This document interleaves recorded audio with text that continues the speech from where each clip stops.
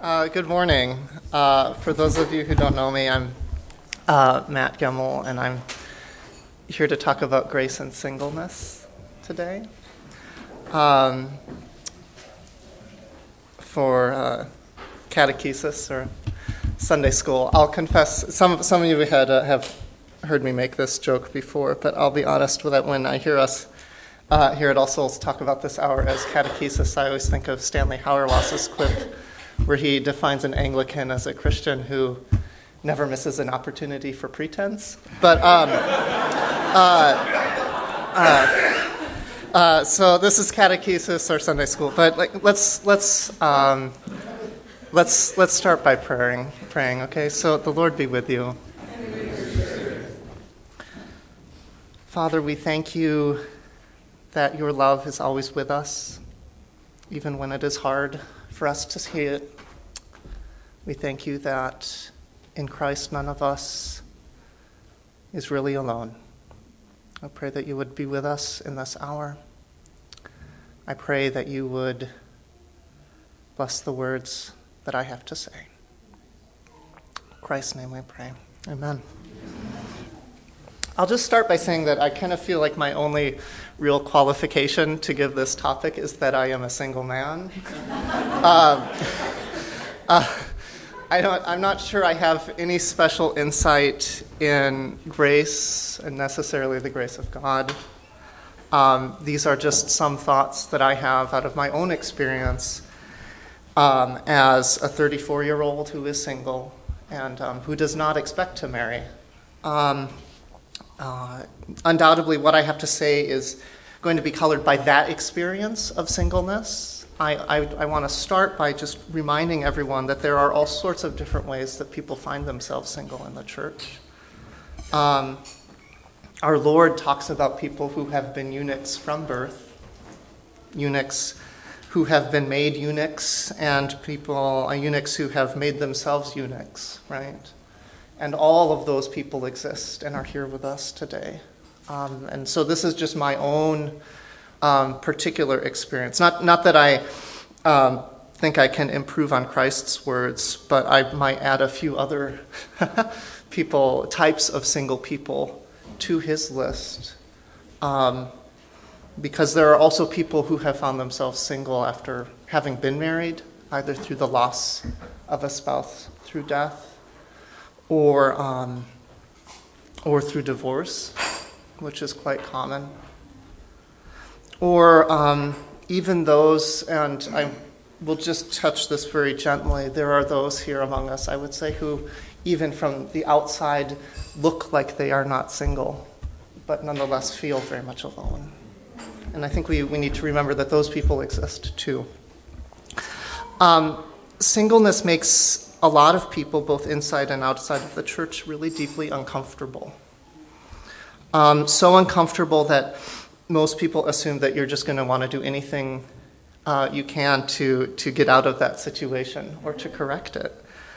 A lot of people treat singleness, both outside and inside the church, as a sign that something has gone wrong.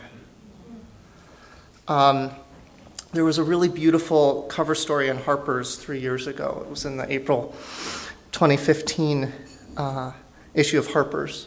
And a writer, Fenton Johnson, was reflecting on his own life as a single person after which he has been ever since his partner died of AIDS in the early 90s. And he relates in the story, in the essay, an experience he had where he was in a taxi with several other writers, and they were discussing a recent announcement by some public figures. It doesn't matter, we won't get into who it was, who had made a public pronouncement that they were going to be celibate. Okay, and he describes the reaction of these writers in this way. He said, "There were snickers all around. Is that really possible?" Someone asked. "I mean, do you think it's possible for a healthy person to be celibate?" Debate on this question ensued. I, who hadn't been unclothed in the presence of another person in longer than memory, held my tongue.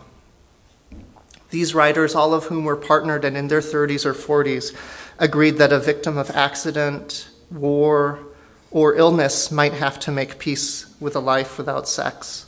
Otherwise, they were unanimous in questioning the legitimacy of the announcement. It's a public relations ploy, some announced, to nods of assent. A commitment to celibacy, my colleagues decided, is either a gimmick or indicative of some deep-seated psychological trauma.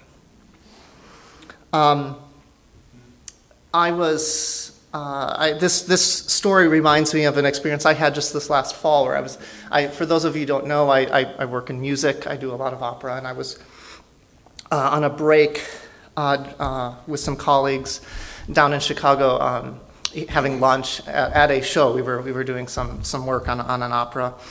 And for some reason, people's dating relationships came up. And everyone at one point, looked at me, and I just made the remark, well, I've actually never been in a dating relationship. And what was fascinating to me is the reaction of everyone at that table. There were two things. There was one, well, we have to find someone for Matthew.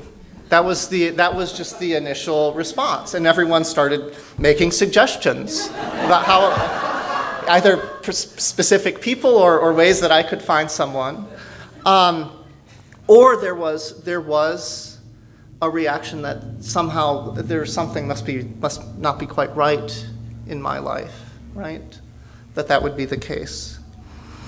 Of course, no one actually asked me why or was even that interested in hearing my story, right? And this illustrates my first big point. Singleness, both inside and outside the church, is a condition in life that people usually feel free to judge. It looks different in different situations, but that judgment exists and is there. In other words, this is supposed to be a talk on grace and singleness, but let's first start by talking about law. And there's a lot of law placed on singles, and there's a lot of judgment. At the most basic level, people love to explain why someone is single, right? And what's judgment, by the way, but just often telling other people's stories for them, right? And inevitably, these stories are often about how something went wrong in some single person's life. I will point out, and this is not to make anyone in this community feel guilty, but I have never had someone ask me about why I'm single at All Souls. So that's one very basic thing where we judge single people. It's because we like to tell their stories for them. It's also true that for a lot of people, and this might be more in the church than outside, that singleness is often seen as a sign of immaturity. On the one hand, this is understandable, I think, for a lot of the married people here. And, I have married friends who tell me that this is the case, that their marriage is often a big step in their adult life. It's a big step into maturation, right? There is a lot of growth that happens when you are married. But that doesn't mean that not having that a marriage in your life is a sign that that sort of maturation hasn't happened, right? And in fact, actually, before I said this, inside the church, I have one friend from Wheaton, from my class in Wheaton, who's a Presbyterian minister on the East Coast. I don't hold that against him, but when he was fresh out of seminary, he was searching for jobs and applying. And at the time, he was not married. And he could never find a church that was wanting him as a pastor. And the second that he was married, he suddenly had all sorts of offers, right? And he totally understood what was going on. And there was this sense that, yes, Now this is someone who is now worthy of being our pastor, right? Apparently Christ himself would not be sufficient for the Presbyterians, but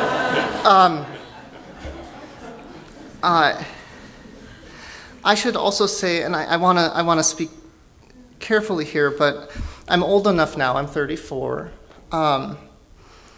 to have seen quite a few people who were married in their 20s for whom that marriage was actually a sign of immaturity, right? They entered into marriage without taking heed of those words in the old prayer book that are so wonderful, that marriage is not by any to be enterprised nor taken in hand unadvisedly, lightly, or wantonly, to satisfy men's carnal lusts and appetites, like brute beasts that have no understanding, but reverently, discreetly, advisedly, soberly, and in the fear of God, duly considering the causes for which matrimony was ordained. And those friends of mine, and some of them are friends for who did not take heed of those words, are no longer married.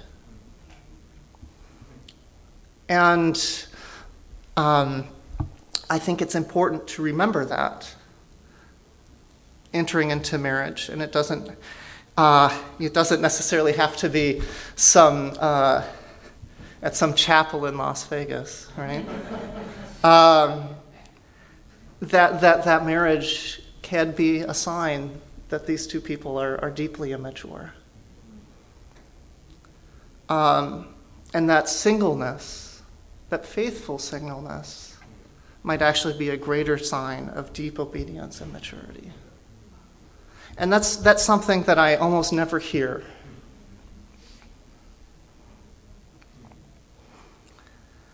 I think one other way that I, as a single person, feel the weight of the law is simply in exclusion.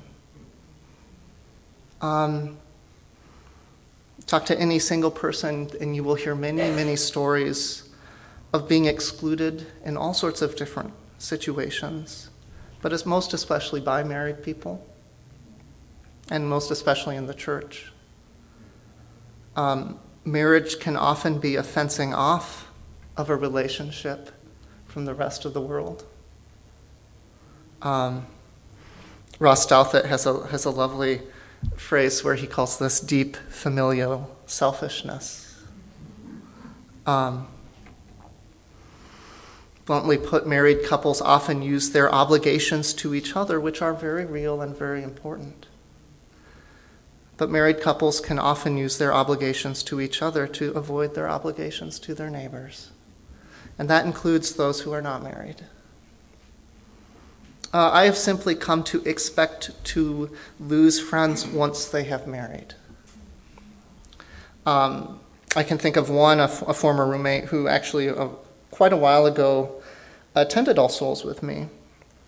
I was actually in his wedding a number of years ago. And since his wedding, I've only seen him a couple of times. Just running into him at the public library here in Wheaton. And some efforts that I've made to reach out to him have often even not been responded to. Just on Friday, just a couple days ago, I got a text from a really good friend of mine from high school who was married in October.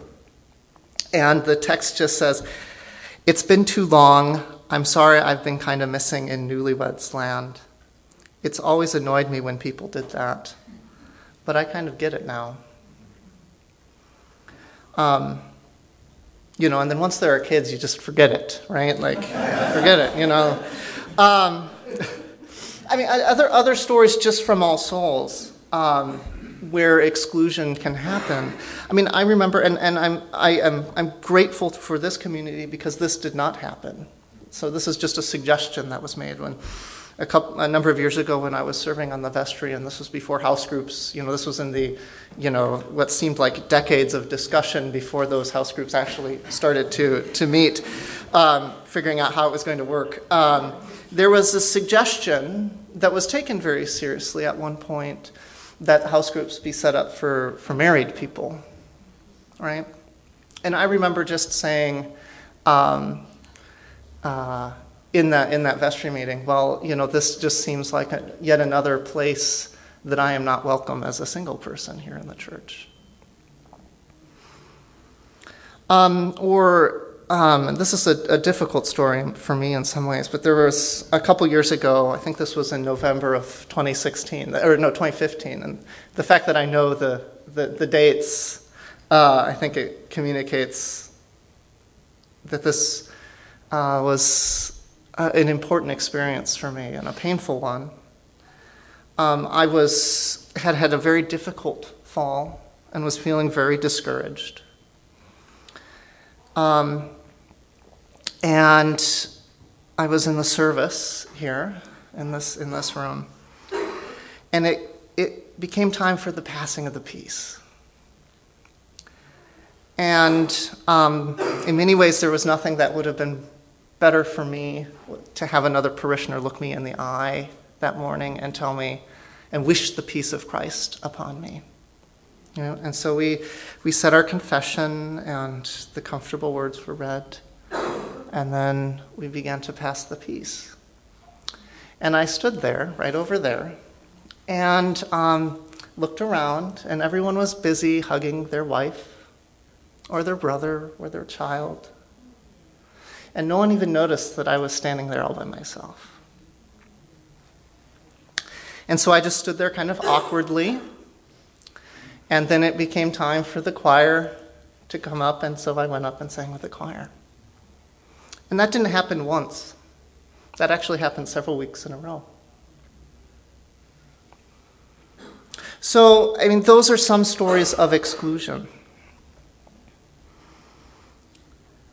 And I would say as well, a lot of talks to single people in the church lay down the law in a big way because they are preoccupied with the no's of singleness, right? Not the nose, like on your face, but the no's as opposed, like there are no yeses in those talks, right? Married people get talks all the time about deepening a relationship and the joys of marriage and other things. Single people are just reminded that they aren't supposed to have sex, which is true, right? I don't want to say that I have no patience for anyone who would want to soften that command. But no is not a vocation. God always calls us to a positive thing. And I have to speak gingerly here, but the simple fact is, even here at All Souls, probably most of the single people here who are now in their 20s or 30s have not lived up to that commandment. And so if that's the only thing that they hear when singleness is talked about, they only hear the talks on singleness as a judgment, that they have failed. And if that's all we have to offer people, then we aren't offering them Jesus or the grace of God.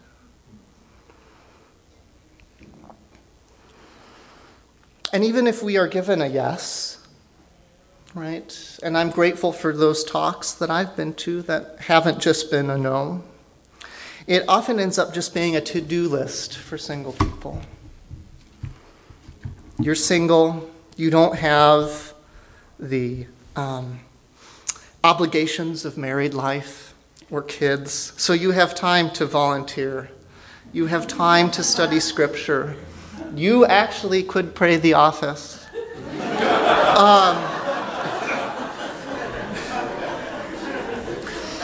Open up your home to host people. And those things are important, and it's true that in some ways single people have the time. Not all of them,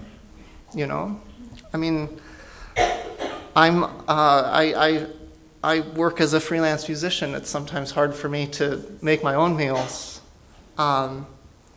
But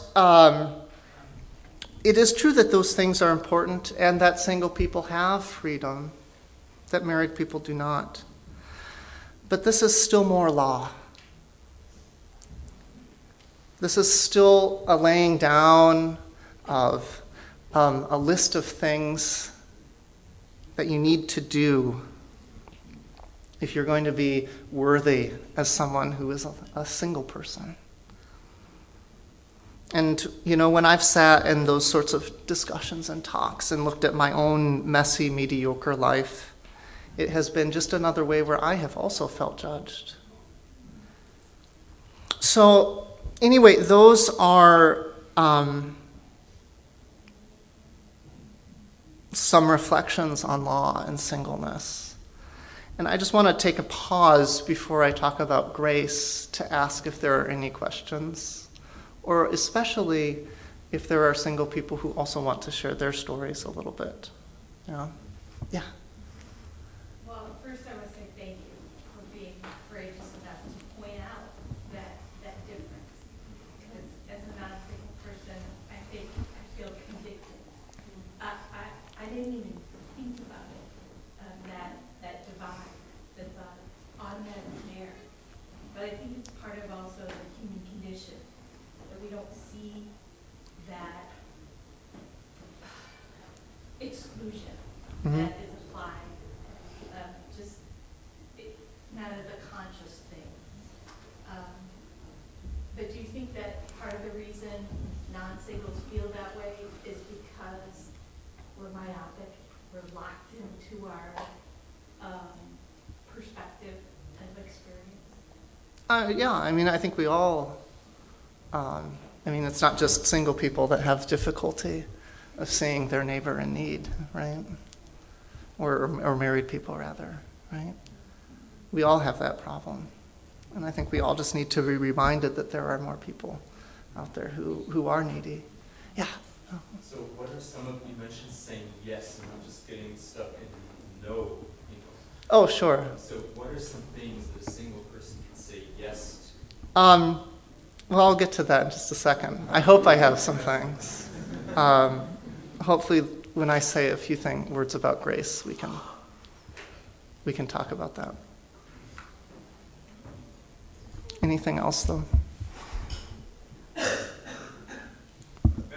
Yeah. in your talk of grace, will you tell us how you've endured and where you go for your strength in the midst of your disappointments? Oh, sure, yeah. I'll try to. You can ask me. If I don't answer that question enough, you can ask me again in 10 minutes. You've been there for a while. Yeah? And you're walking with Jesus, and that's a very big thing. So you have much to learn.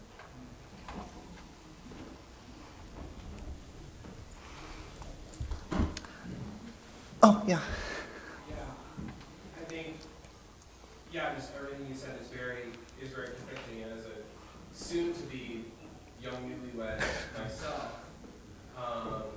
my fiance and I have talked quite a few times about how we can be less of an insular relationship and kind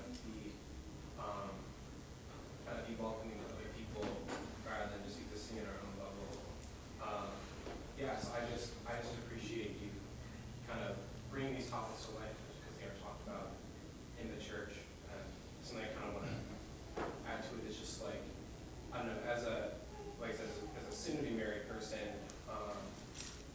I feel like marriage, the union of marriage should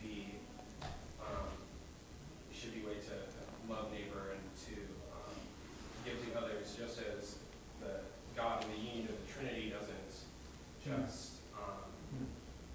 just exist in the joy of being himself, which he could do. He rather creates and gives to those who are other than himself. Mm-hmm. And I think that's a really significant model for how married people should reach out to those who are not in the same kind of union as they are. Thank you for that. Oh, yeah. I'm curious that as you talk about grace, if you will mention all the biblical characters that are single. I don't know. I only have 34 minutes left. before the next service. I'm going to continue. We could hopefully have time for some more questions. But let's talk about grace. Hopefully this is a little bit more positive. Although the first reflection I have is actually, just simply that singleness leaves me constantly aware of my need for love. I think in a way that married people sometimes can forget. And that's a difficult grace to receive. The grace is real grace. God's grace is often very difficult to receive. This is the only mention of a quote from the book that we've been supposedly talking about all year, but this is something that Paul Zoll has to say on his book on grace. In a way, then, singleness is an enviable point of need. It suffers the total war of the law, for it is a total state of accusation in the face of what the single person would wish for herself. Singleness cries out for solution, the intervention of one-way love. I'm reminded of some words from a sermon that Matt Milliner gave a few months back that were for me a great grace to hear. And it was when he was talking about the scene of judgment on the last day in Matthew 25. And he said this: there's one place in the passage, this is Christ and the sheep and the goats, and there's one place in the passage where his presence, that is Christ's presence, is actually guaranteed in the position of need. That's why we are honoring the church in Iraq today. As for our congregation, are you sick? This passage guarantees that he will be made known in your lack. Are you grieving? He is there. Is there a need in your life in any way? A place where you find yourself asking. Matthew 25 assures you that he resides in that need just as he resides in the bread and the wine we'll be soon sharing. Perhaps most simply, I have experienced grace in the context of church when people don't pretend that my need for love as a single person doesn't exist. And that Christ, and when it is recognized that Christ is present in that very need. And after all, that he understood that because he too was a single man. I experience grace when my singleness is not treated as a problem to be solved, something broken that needs to be fixed, but an opportunity for love, both to give to the single person, but also to receive from them as well. It can be really simple gestures that communicate that. I think of a lot of the wonderful listening that my house group has to do to me talk every couple of weeks. I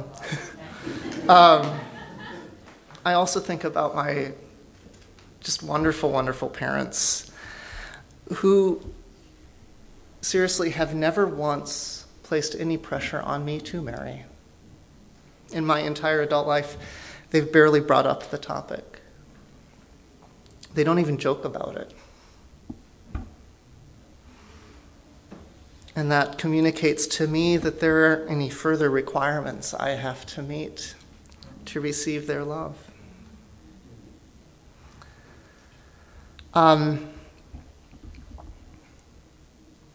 So I just think of those times when I am honest about my situation, the difficulties I have, and when people just accept that, and they don't see it as something that needs to be explained away or told, or this often happens where I'm told that somehow I just have to wait and then a solution will arrive, right?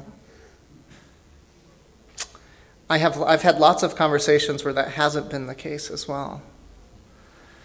Where people say, well, God will fill that need, or, oh, God has someone for you, Matt, right? But too often those discussions, that's just mere sentimentality. That's someone indulging in feelings of caring for the single person with no actual cost to themselves. They're simply doing what James describes in his epistle. If a brother or sister is poorly clothed and lacking in daily food, and one of you says to them, "Go in peace, be warmed and filled," without giving them the things needed for the body, what good is that?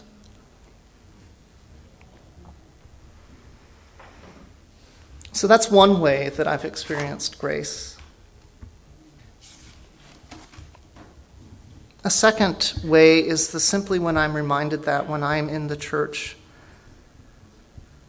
I am in a family.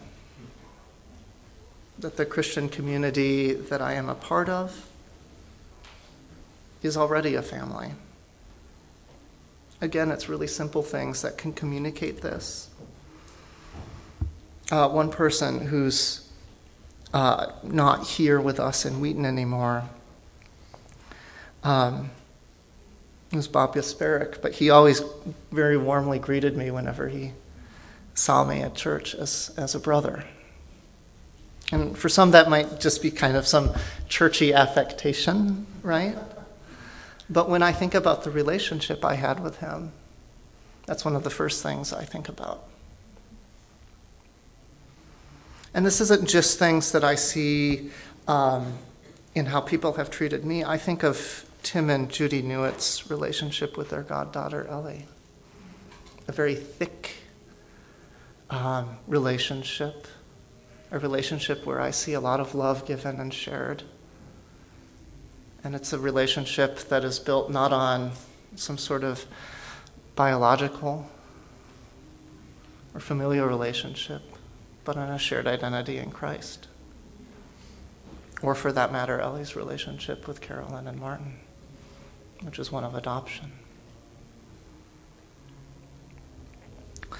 Or as well, our annual Maundy Thursday services, where we eat together and share a meal together. Or simply when I receive invitations to share time and meals with families in this church, especially if I'm not treated as some sort of special guest where everything needs to be cleaned up or we even have to hire a sitter, but simply as a family member who can come and share an evening in the mess of an ordinary life.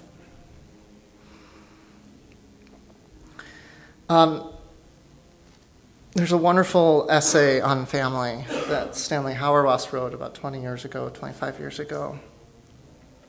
And he talks about how the church is a more important family than families. And he has this to say: I take it that nothing embodies the Christian challenge to the family more determinatively than the presumption that Christians do not have to have children to be Christians. The most decisive difference between Christianity and Judaism is to be found here.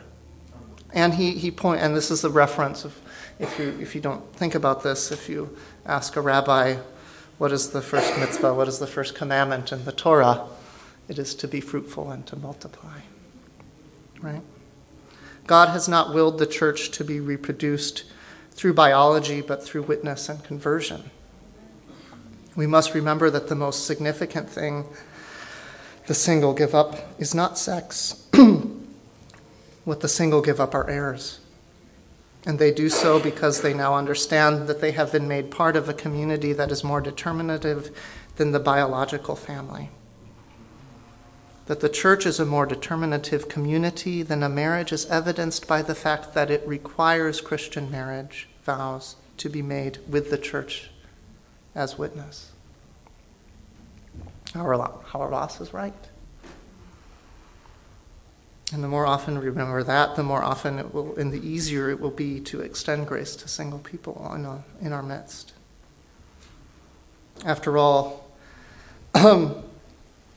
when Christ asks the rhetorical question, who are my mother and my brothers, with his mother and his brothers, or however you want to interpret that, but that's a discussion for another day. He looked around at those who sat around him and said, "Here are my mother and my brothers. For whoever does the will of God, he is my brother and sister and mother." Christ has a fair amount to say about faithfulness in marriage. Some very difficult things to say about faithfulness in marriage, to be honest. But he doesn't have a whole lot to say about love in marriage relationships. Instead, he has a lot to say about love in community and for the neighbor. Love your neighbor as yourself. When Jesus wept, he was weeping for the death of a friend.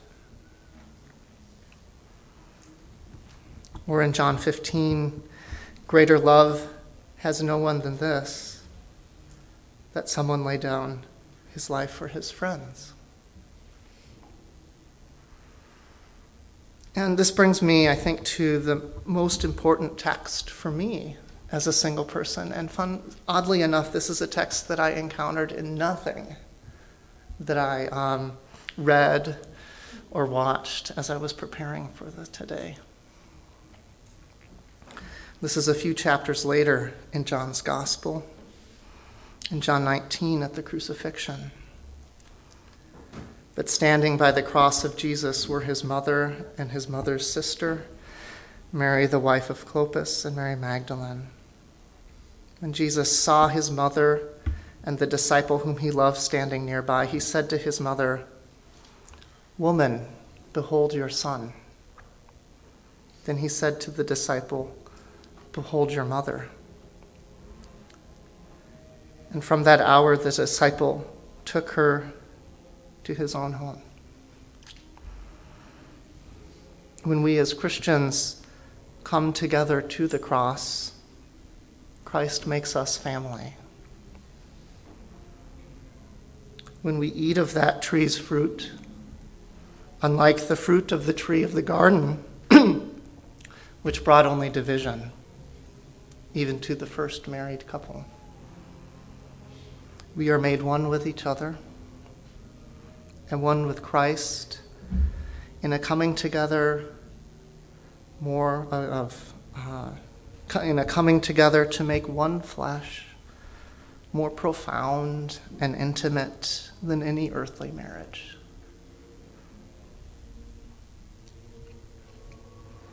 The feasting itself that we experience every Sunday, where Christ enters into us and we become one with him, is the marriage itself. And that's one that is not, that does not exclude the single among us, but one that we all have to come to.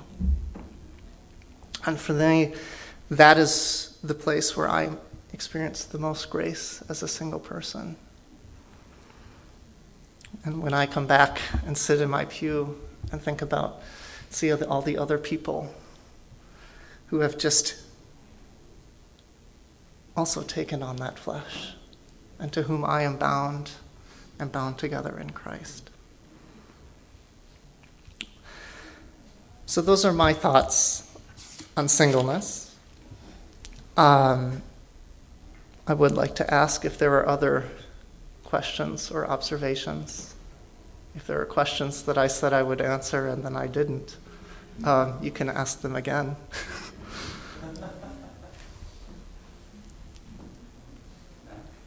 Yeah.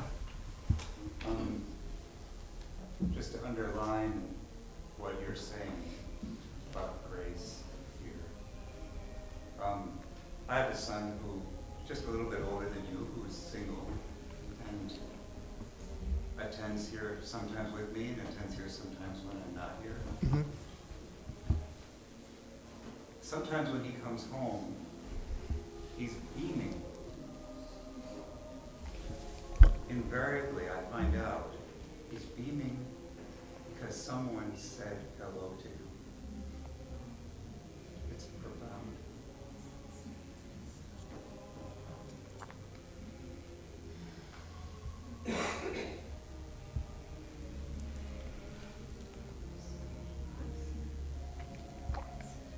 I have nothing else to say to that except yes. You know. Yeah, honey. Matthew,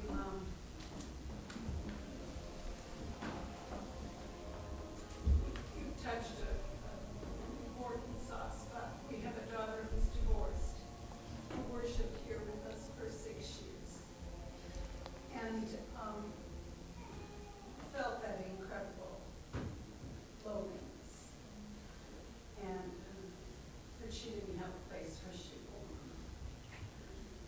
And it was, I think I was so focused on her pain, I wasn't thinking of anybody else's pain.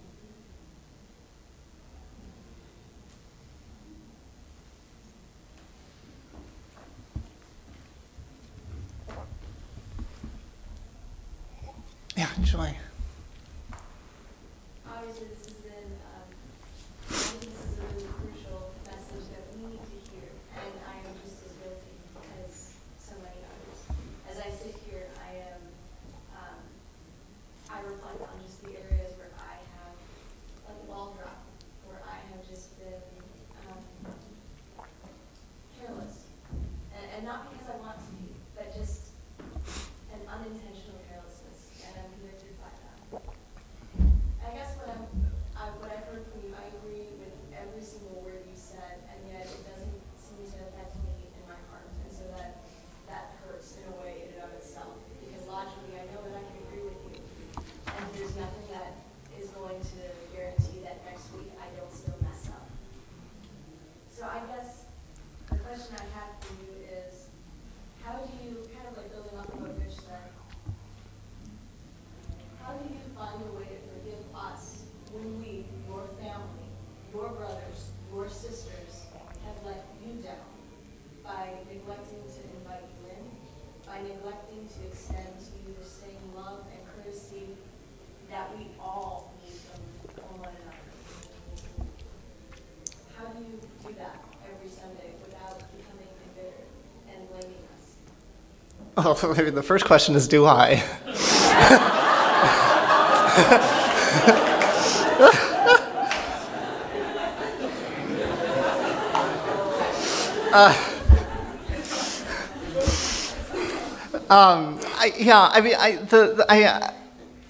I said this to a couple people, I think, before as I was preparing for this. I said, I want to make sure there's a lot of grace for the single people felt after I talk. I don't really care too much about the married people.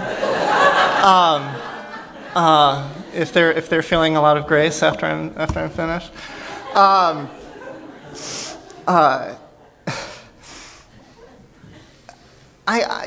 don't know. I mean, all I could say is, as difficult as community is, and Christian community is, I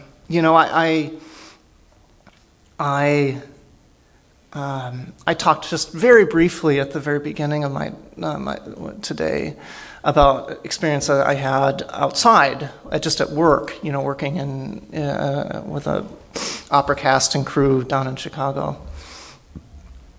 And as difficult as it is, and as much judgment and as you feel sometimes in the church, I can assure you there is about 50 times more out there when I'm not in that community.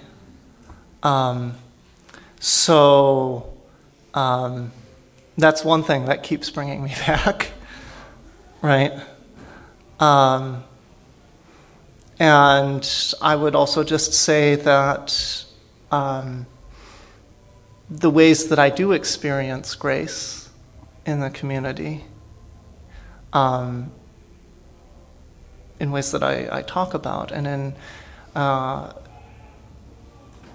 that keeps me coming back as well, because the grace of God is here, and I do meet Christ here, and that is a profound thing. Yeah. As a sign of my sensitivity, I almost left. And then I heard you start talking about this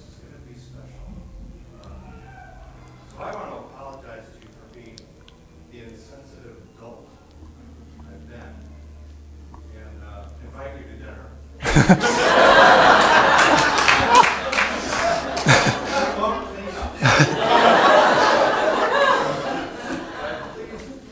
you for your words and for making us more sensitive. And I'm going to work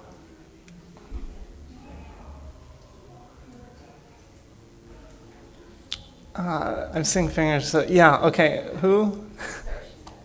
Oh, okay, sorry. Thank you for sharing. Something that you mentioned was also singleness due to loss. And I think that that experience can also be very particular. And often in marriage, when a marriage has been lost, what happens is you are asked, what did you do? And I think that for those young people in the church, being able to not look at these things as if they are a problem to be solved or to be mastered, and instead an experience to be lived together. That's what you shared today, and I want to just thank you. But what it reminds me of is even that in marriage, how much we need one another Mm-hmm. as well. And I think that what you are reflecting and sharing our experience as single people, wherever it's come from, is whatever unit we are, how much we need the involvement of one another. So just thank you. Yeah. I think many people know that I was 38 before I got married. In fact, our wedding was 2 weeks after my 38th birthday.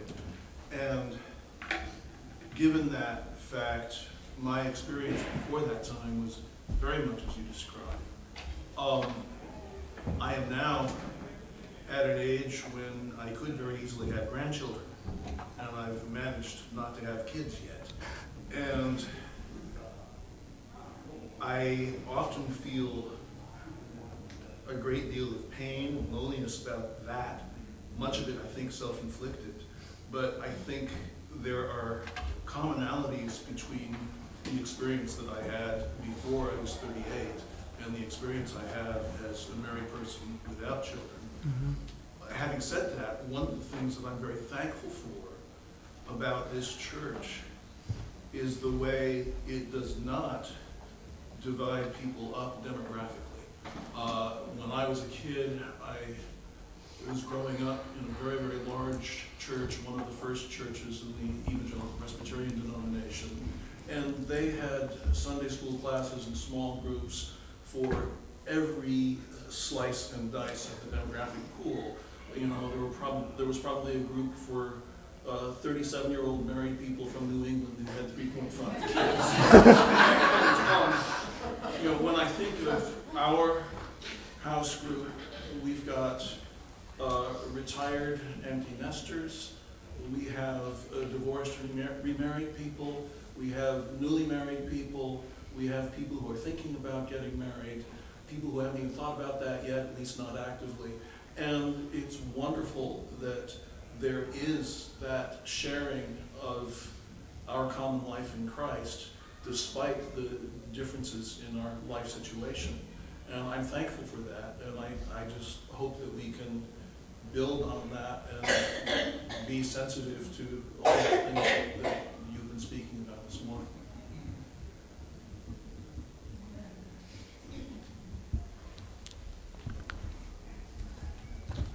I don't know, we have 10 minutes before the next service is supposed to begin. Yeah, Mark? Yeah, thanks for what you're saying. Very good, very affirming.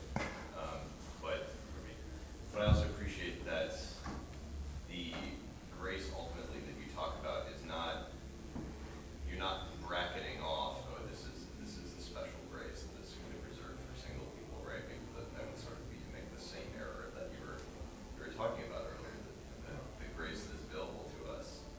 Primarily, you know, yeah, sure, there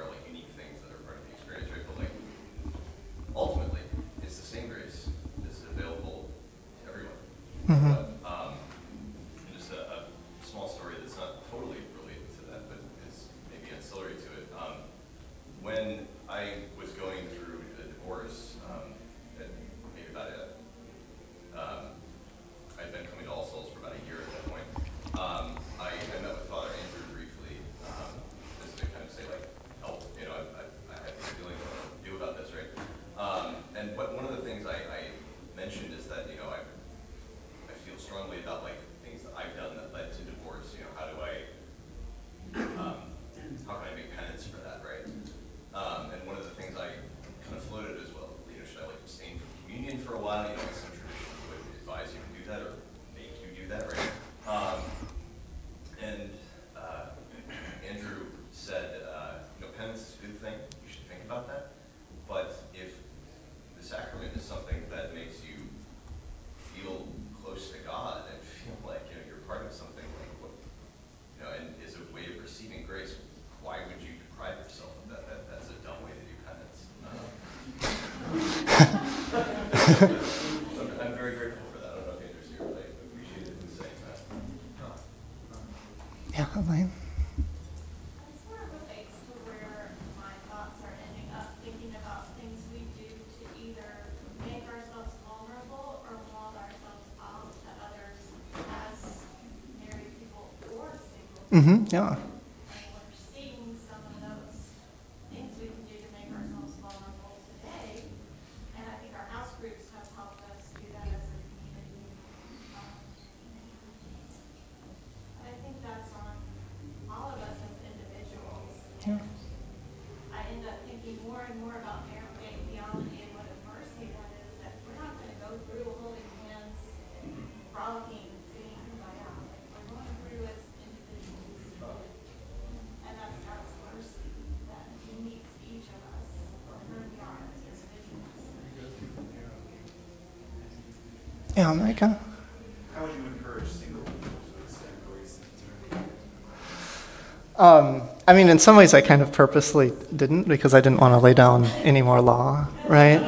I mean, I would say, I'm very good at just walling myself off from other people, right? Like, I'm great at being my own abbot.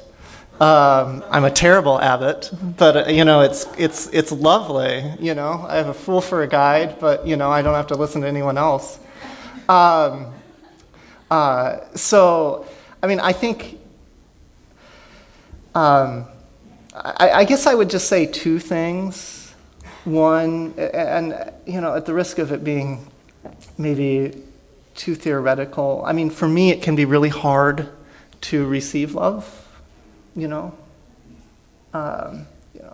if someone wants to make me dinner, I'm easy, that's easy for me to receive that. But actual, interest,